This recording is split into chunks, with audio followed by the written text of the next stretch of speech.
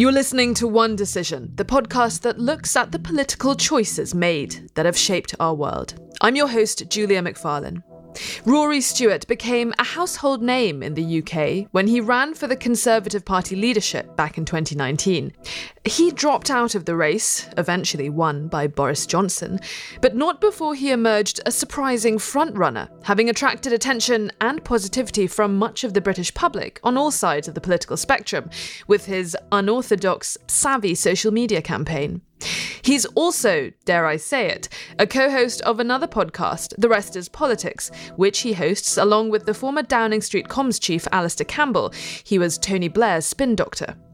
But before all of that, he was the Secretary of State for International Development, and more previously, a long-time Foreign Office staffer, and particularly one who's had to combat rumours around Westminster that he also served as an officer for Britain's Secret Intelligence Service.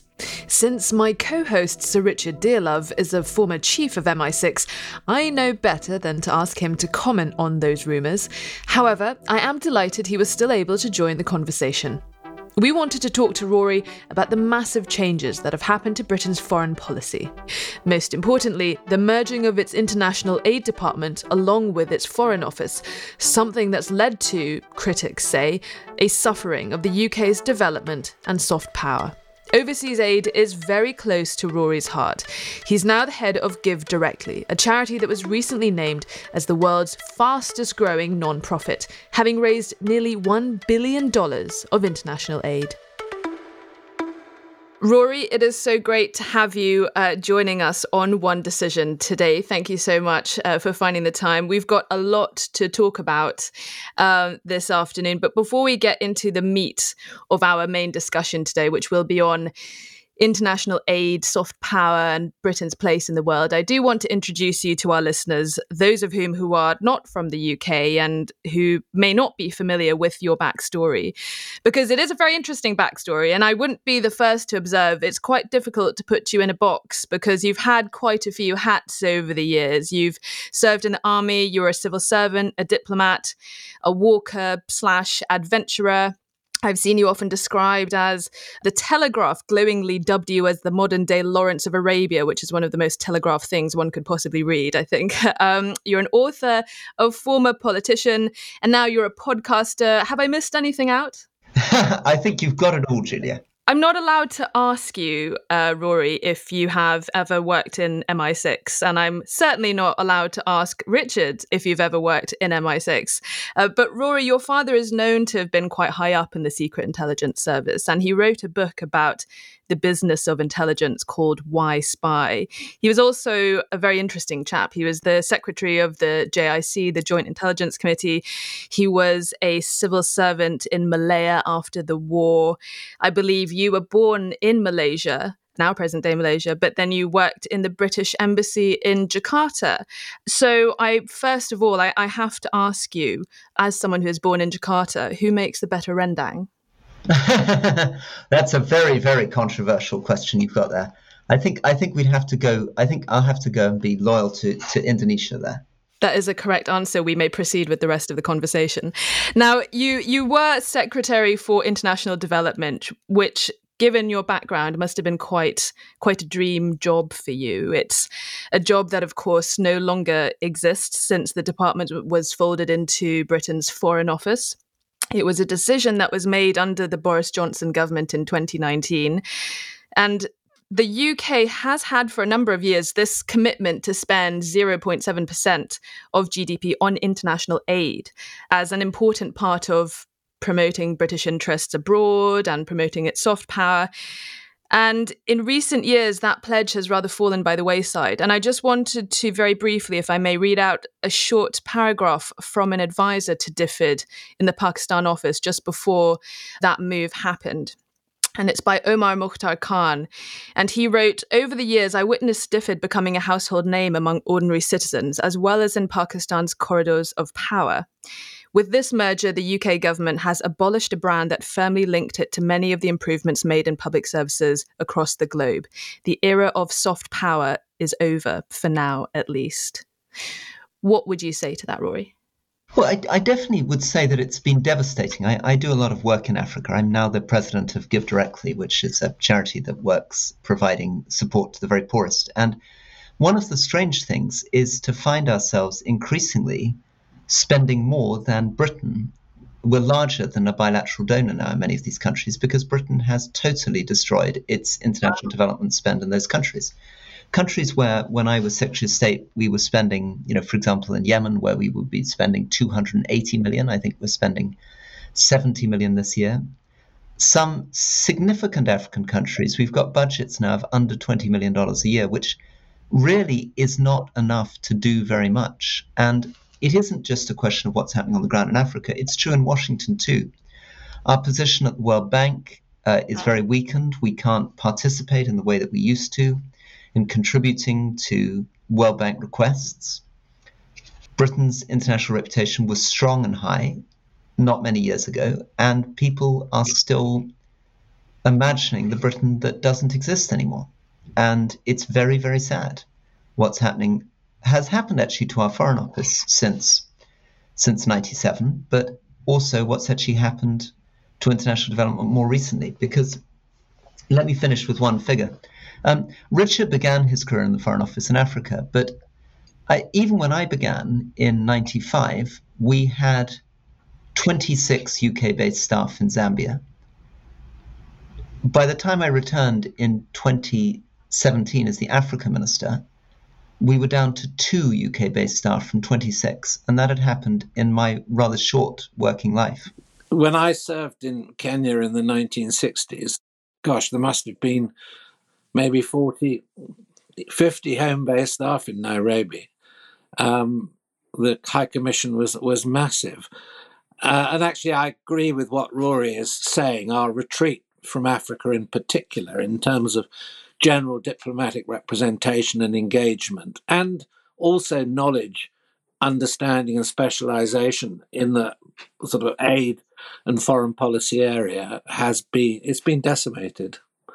And I think you're right to draw attention to that, and particularly now, within a way, Africa coming back onto the political and economic map in a really significant manner.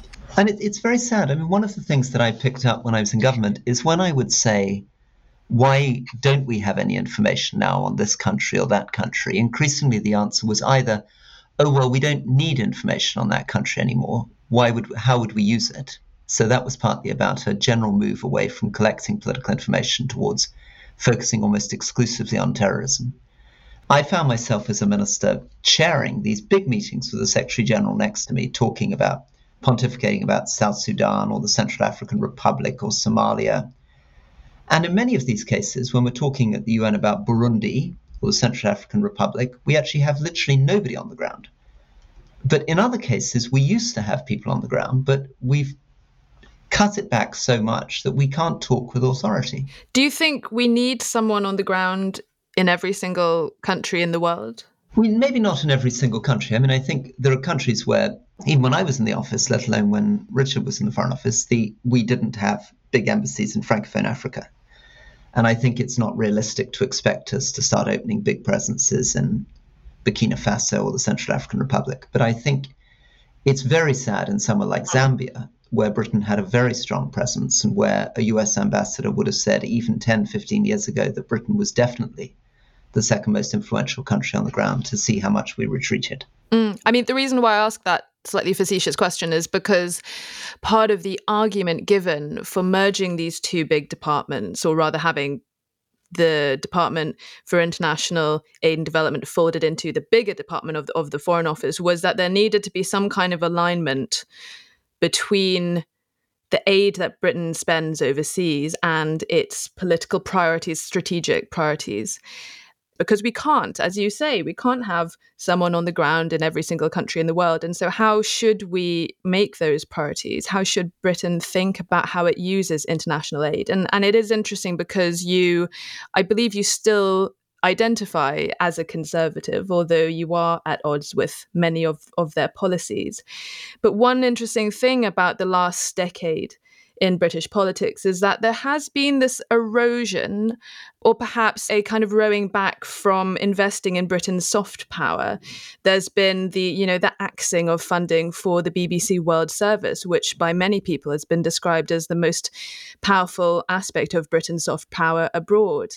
I mean, do you think the government really understands soft power? And is soft power really something that should be in the conversation when it comes to international aid, rather than the philanthropic aims of a nation to help contribute to eradicating poverty worldwide? Well, I think the idea of thinking carefully and coordinating the different things that a government does is a good idea. So I think if you're spending a lot of money in somebody's country, I think it makes a sense to try to work out how to tie in with the other bits of the government. Because sometimes in the past we did trip over each other's feet. And it's also true that the connection between good development and politics is very close. The most obvious example of that is one of the reasons why we often fail in development is corruption. And corruption has a great deal to do with politics. And if you don't understand the politics of a country, it's difficult to do good development. It's also true that a big development program gives you a relevance. If you're writing a £400 million check to a country every year, there's a reason for the government to pay attention to you, perhaps more reason than if you're giving them a £20 million check. But there's a limit to this, because remember that countries are increasingly nationalistic, and there's a naive idea that some of my colleagues have that you can somehow use international aid as a sort of threat to force people to do what you want. That doesn't work. For a start, we're never giving enough money for that really to be plausible. And even countries that do give enough money for that to be plausible, like the United States, which was able to remove $1 billion from Tanzania, even that didn't have much impact because Magufuli, the president, still felt sufficiently nationalistic to tell them to take a running jump. So it's important to understand that soft power works when you're not trying to use it to blackmail someone. Almost by definition, if you're trying to use development aid to twist someone's arm or bully them, it's not really soft power anymore. You're trying to turn it into hard power, and then it tends to fail. But Rory, don't you agree there's a more fundamental problem here for the UK? Because over time, and I observed this during my career, the Foreign Office has been run down by successive governments. So that natural expertise that the UK invested in, good linguists, good area specialists, significant representation, particularly in countries with which we had a historical attachment, has been just decimated over the years. And I mean, particularly now, we're meant to be launching Global Britain, for which I do have a certain enthusiasm. Isn't it time to reinvest in that overseas expertise which we enjoyed so much in the past? Yes, I think it absolutely should be. And I think it's heartbreaking. I mean, really heartbreaking what's happened. I mean, the loss is extraordinary. We had, as we, most people, many people listening to the show will remember, we used to have very, very distinguished Arabists, for example, who spoke very beautiful Arabic very beautifully, knew the country very well. And my father spoke very beautiful Chinese, British government spent 2 years training him in Cantonese and trained him in Mandarin, and he continued to speak it throughout his life. And that used to be something that distinguished us from other countries, and we were able to leverage it because linguistic expertise, cultural expertise, political expertise builds relationships, finds us opportunities, and that information is vital. But it's a very, very sad, sort of long-drawn retreat, Richard, because, I mean, one of the ways in which I think one of the things we're only just coming to terms with is that some of our expertise, of course, related to the end of the British Empire. So you arrived as a diplomat in Kenya only 5 years after Kenyan independence. There would have been many, many, many people there who knew Kenya very, very deeply. My father got to the embassy in Kuala Lumpur in 1963, but of course he'd been a colonial officer from 45 to 57 in Malaysia. So he had all the relationships built up well over a decade, well before he returned to the embassy. That world, of course, has vanished very, very quickly, and rightly so. But what Britain didn't do, particularly over the last 20 years, is invest in developing a sort of non-colonial form of expertise. I think, in a sense, we overreacted. We should have been more confident about saying there's a way of being thoughtful and knowledgeable and sensitive to other countries and knowing a lot and speaking languages well, which needn't get bound up in our head with anxieties about empire, which is actually a gesture of respect to study other people well and understand them well. This brings me on to make what's going to be a controversial comment about, we put so many of our diplomatic eggs into the European basket that I think that, this became a primary concentration for the Foreign Office's expertise, and the resources that we put into that were enormous. That's right. But there's also been another version of this after Brexit, which has been a desire under the latest Strategic Defence Review, the integrated review in Britain, to say that the only thing that matters in the future is China and the Pacific, which has also led to a terrible draining of resources from Africa and the Middle East, and indeed from Europe itself, which left us very vulnerable with Putin's invasion of Ukraine because of this insane belief that we could somehow predict that the entire future somehow lay around East Asia. And that was daft, I thought, in two ways, because, of course, if we're going into a proto-Cold War with China, it makes sense to balance them in Africa, not simply think about trying to confront them in East Asia. And that, of course, was true that when we were confronting the Soviet Union, we balanced throughout Africa and the Middle East. We didn't think that the only way of balancing the Soviet Union was to concentrate on putting our resources all the way around the edge of their territory. So it's very, very odd. We've lurched from talking only about Europe to talking only about China. But in the process, places where we ought to have an interest, like Africa and the Middle East, often get left behind. And I think probably contributes to some of the cynicism that you see in many African countries about their relationship with the international community, because their memories are often much, much longer than the memories of British or American politicians. Rory, you mentioned the Strategic Defence Review and this whole, the pivot to China and the UK pulling back from a lot of the countries in which it previously had influence in. Why do you think that is? And you have mentioned Brexit. Do you think that there is a sort of a disconnect between what has been for large parts of the Brexit debate, and I do know that you and Sir Richard are on different sides of the Brexit argument, there has been a little bit of a disconnect between some parts of the Brexit debate that was more insular looking, slightly more populist. I really dislike making any comparisons to Trumpism, but, making Britain great again, that sort of thing. And the disconnect between that kind of global Britain that Boris Johnson said he was in favour for. And I do think it's interesting that at the time that DFID was folded in to the Foreign Office, Prime Minister Boris Johnson, who I know you have very little love for, Rory, he asked why the UK gives as much or more to places like Tanzania and Zambia as it does to Ukraine and the Western Balkans, for example. And he was in favour of choosing certain priorities rather than Britain expanding its influence in a lot of its traditional... Boris was in a total muddle. I mean, I worked for him when he was Foreign Secretary. I was his Minister of State. And I absolutely hoped that his talk about Brexit and global Britain would translate into more resources to do more thoughtful things around the world. But actually what he did was the reverse. He found it very difficult to concentrate on foreign policy. He was very frustrated as Foreign Secretary. He found the question of trying to manage Britain's influence internationally frustrating. He found diplomats frustrating. I mean, diplomats are frustrating people, but they're particularly frustrating for Boris Johnson, whose style could not be less diplomatic. I mean, anyone less inclined towards sort of subtle, thoughtful understatement, difficult to imagine. But he also didn't have the patience for it.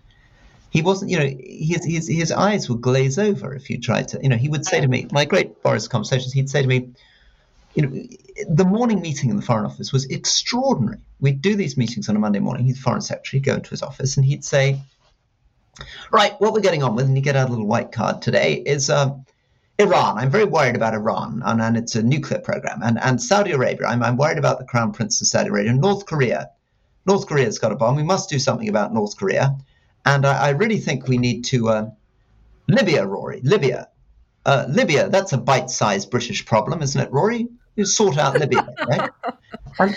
And so I'd say to him after the thing, Boris, listen, Libya, I mean, we don't have an embassy in Libya at the moment. Our ambassador is based in Tunisia.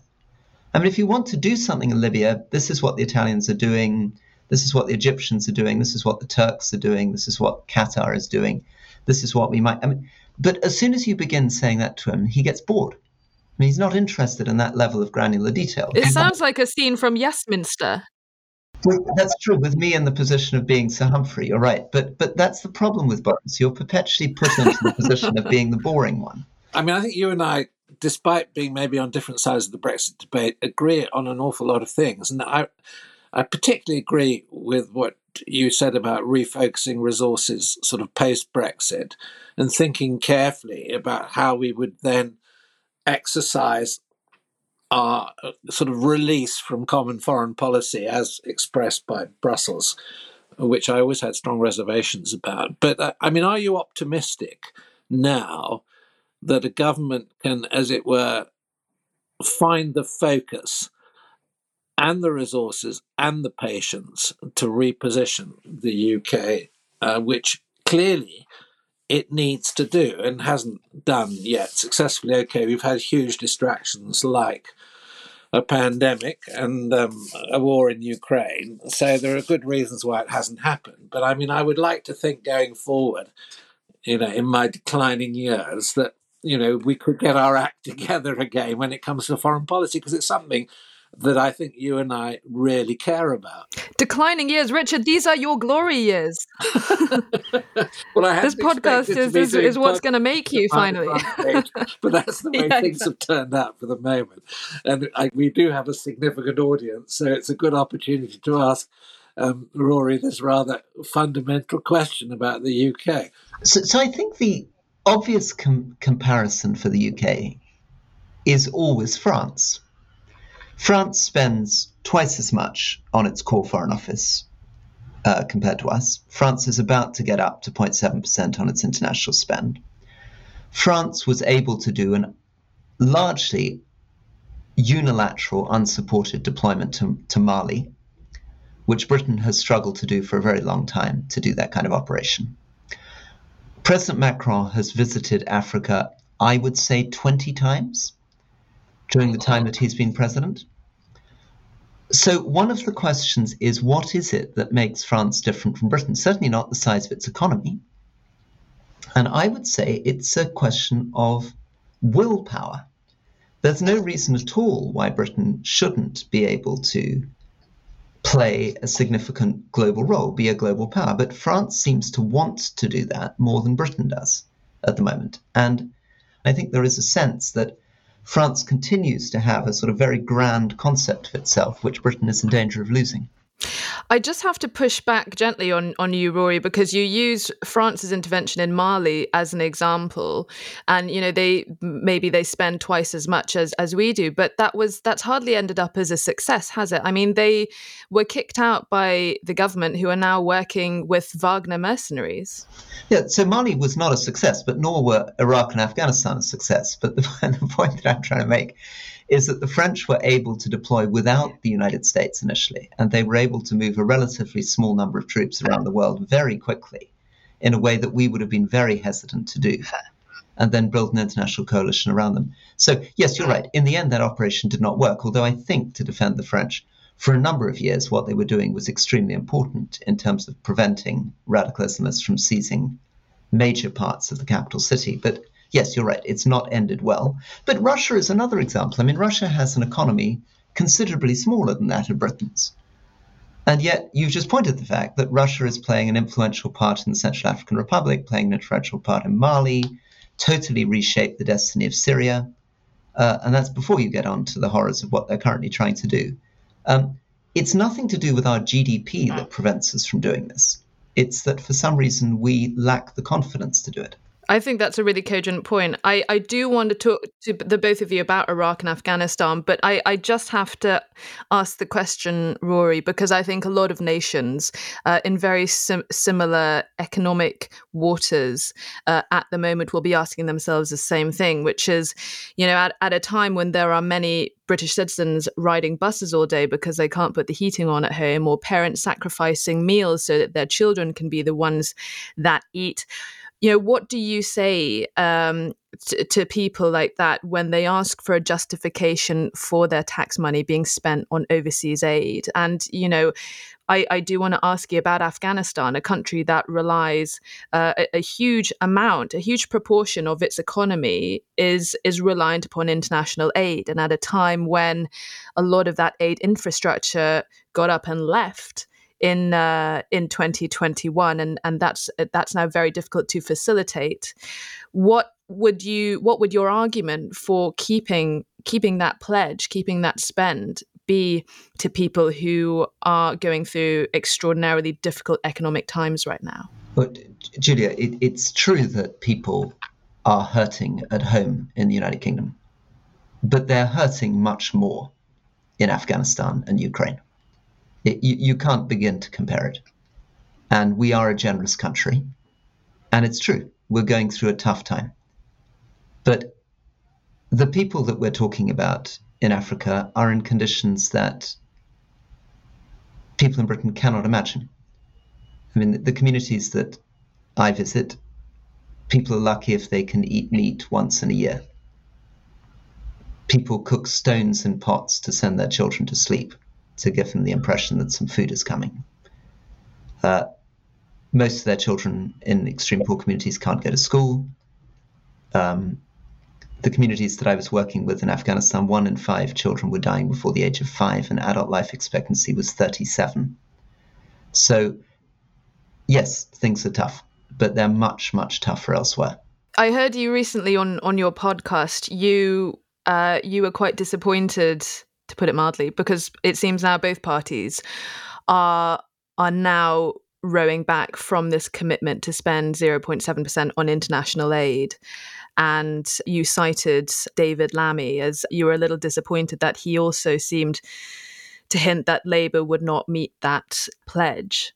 I mean, what do you think the impact of that is going to be? Well, I think it's very sad because, I mean, it's as though a cross-party consensus for retreat and isolation is developing. And as I say, I mean, this is where I do agree with Richard. The best case to be made for Brexit was supposed to be that Britain was going to play a larger role in the world, rather than a sort of little England retreat from the world. But the problem is that it's become conflated with a sort of an isolationist, let's look after ourselves first, we can't afford to do anything abroad. I mean, we are still, for all our problems, the 5th largest economy in the world, with extraordinary international assets. The City of London is still enormous. Our financial investments around the world are enormous. We're one of the biggest trading nations in the world, one of the biggest service nations in the world. We have one of the finest professional armies in the world. We have an extremely impressive intelligence service. We have the remnants of a very fine foreign office. And yet we're behaving as though we're somehow a country of 6 million people. I sometimes think that we forget our size and scale, and we're sort of giving up. We're behaving as though, I don't know, we're Portugal. Yeah, why do you think, Rory, if I can just interject a question, that, we suffer from this almost self-deception, and yet we seem to sort of constantly beat up on ourselves when things go wrong at home, and, wish to retreat in a way which doesn't really reflect the reality of our economic, political and soft power status in the world. Even if it's dented and damaged at the moment, it's still significant. And I mean, why are we going through that? Do you have an explanation for this sort of crisis of self-esteem, as it were? I think it's unfortunately that a very, very powerful part of what's happened in contemporary politics since the problems in Iraq in 2005, since the 2008 financial crisis, all these different things were blows to the credibility of, broadly speaking, the establishment. And a populist politics has emerged all over the world, hyper-driven by social media, Twitter and Facebook, which is very, very anti-elite. And the problem is that many of the arguments made for international security and defense are arguments traditionally made by elites. So in the United States, that kind of chat is very much, and as you'll remember from your time in Washington, Richard, is very much something that goes on in the Council on Foreign Relations and the Brookings Institution and universities and earnest people in the Department of Defense and the CIA all sort of sitting over maps and thinking about what's happening in Uganda and these kind of questions. And when you move to a politics that is very, very suspicious of establishments and expertise, it's very easy for it to drift quite quickly into isolationism. And there's a basic idea, I think, amongst the public that the promise of the post-1989 world, that there would be this wonderful era of globalization and democratization and universal human rights, failed, and that income stagnated from 2008 onwards, and people don't feel better off. And the temptation, therefore, is to think that all of that was a luxury and to just give up and concentrate on home. Yeah, it's a fascinating explanation. Rory, you mentioned Afghanistan, and I just wanted to ask you, because 2021 must have been quite a difficult year for you. You've spent a lot of time in Afghanistan. You took this incredible walk across several continents, not all in the one go, I should say, but you walked, where was it from sort of Nepal through India, Pakistan, Afghanistan. And there was this book that you wrote called The Places in Between, was about, you had this little gap missing because you did this long walk in chunks, and you had this gap missing between Herat and Kabul. And you went back to try and complete the line. After the invasion, you had quite the adventure sort of winding your way through the Afghan mountains and hiding away from the Taliban. You actually went to my school in Perthshire the year that book came out to do a talk to us impressionable young girls. And it was after that talk I phoned my dad and said, "Daddy, I want to go to Afghanistan." And so he blames you for my career in journalism, by the way.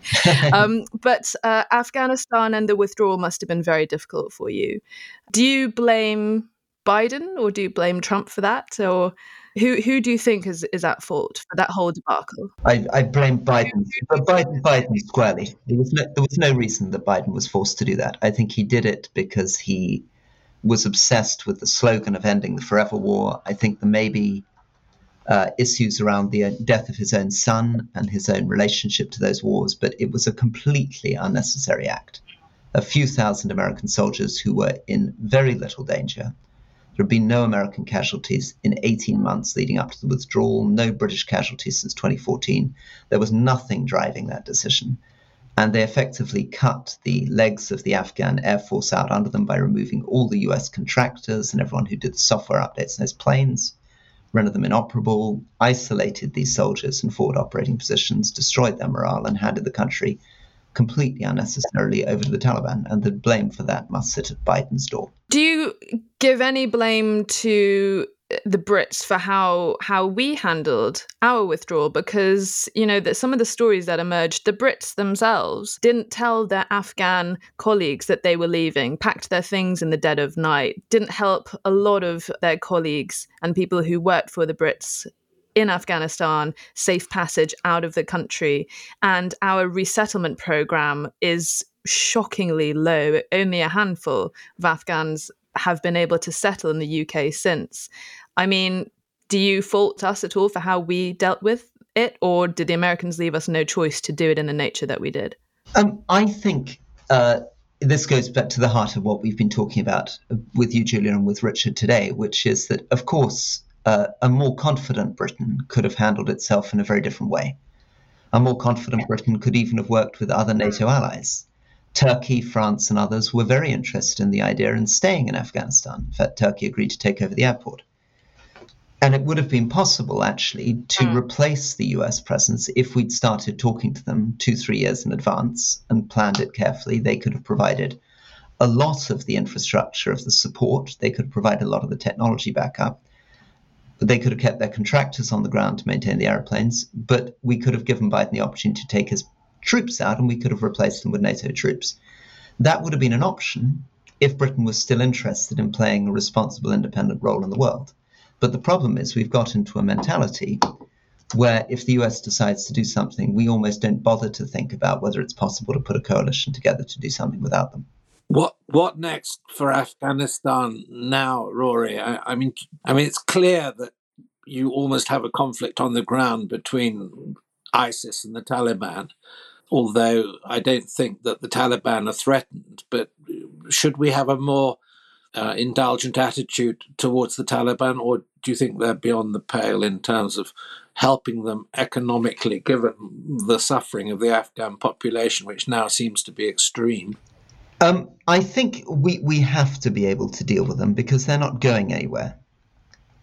The central problem is that people are starving, and it doesn't make sense to punish the Afghan people in the pretense that that's going to change the Taliban's behavior. We can get support directly through to the people without putting it through the government. The World Food Programme's doing that. Other NGOs can do that. And I think we need to recognize that the Taliban are there for the time being, and burying our head in the sand is not going to change the situation in Afghanistan. Rory, I wanted to ask, you wrote another book called Occupational Hazards, which detailed your time in Iraq. And it's interesting because you were initially quite supportive of the war, but then you grew to be very disillusioned by it. And you described some pretty torrid times in that book. You observed the amount of corruption almost sort of necessary in order to do anything with the local officials. There were failures in diplomacy between the many warring sects in the country at the time.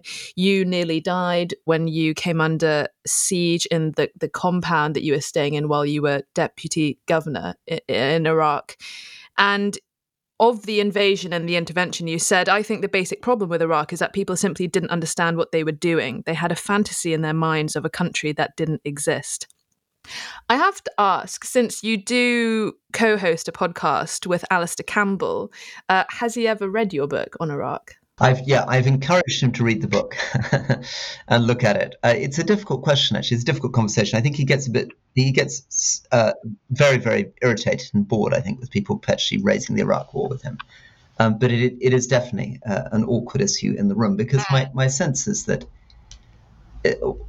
it's very different being on the ground and working there than it is the perspective that he had, and trying to bring those two things together, I think, is one of the things that is at the heart of some of the things we've been talking about, which is that ground knowledge is vital. And we live in a world where it's too easy to think that somehow we have information at our fingertips, that everything can be virtual, that you don't need people on the ground, that you can work out from 10,000 feet how to build a nation or do development in Uganda or reconstruct Liberia. And the truth is, the only people who can really tell you that are the people in that country, or people who spend a very, very long time in that country alongside them and who have some beginnings of a sense of the limits of possibility. I think that's true. And Richard, as the former chief of MI6, you ran an organization that was geared towards trying to understand countries.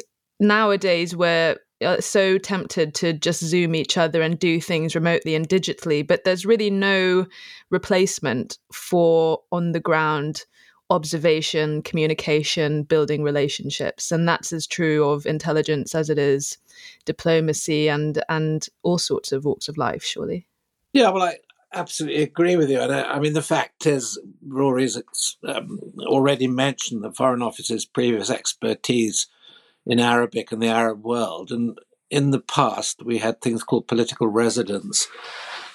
And you had people who spent their whole lives in various countries and became massively expert on the language, the culture, the politics, the personalities.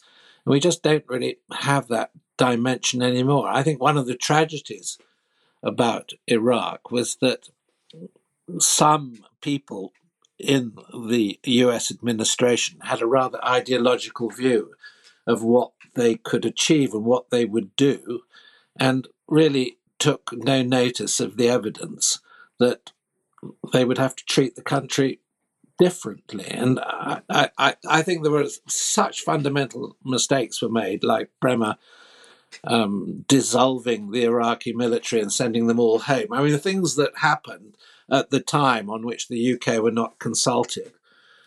And I won't go into detail, but, I had some extraordinary meetings in Washington when we tried, as it were, to deploy our historical knowledge of Iraq and, as it were, mold a direction for US policy which took account of Iraq's past and the nature of, the tribal relationships. And I spent hours in certain cases talking to very senior officials in the administration who always took careful notes, but it had no impact on policy over time whatsoever.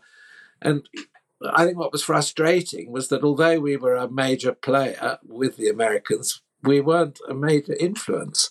And I should think Rory's experience might replicate something of what I'm saying. 100%. 100%. We are running out of time. I just wanted to very quickly ask you, Rory, do you see yourself going back into politics? I think the answer probably is no to that one. I think I'm well out of it at the moment. I'm a recovering politician and pretty pleased not to be part of that anymore. I would like to encourage you to say yes, Rory. Maybe we can conclude on that note. Thank you, Richard. Well, lovely to see you all, and thank you so much for your time. Thank you so much for your time, Rory. Great to talk to you. Enjoy Paris. Take care. That's it for this week's episode of One Decision. You can stay up to date on all our latest interviews and analysis by subscribing to us wherever you get your podcasts. From me and the team, thanks for listening. See you next time.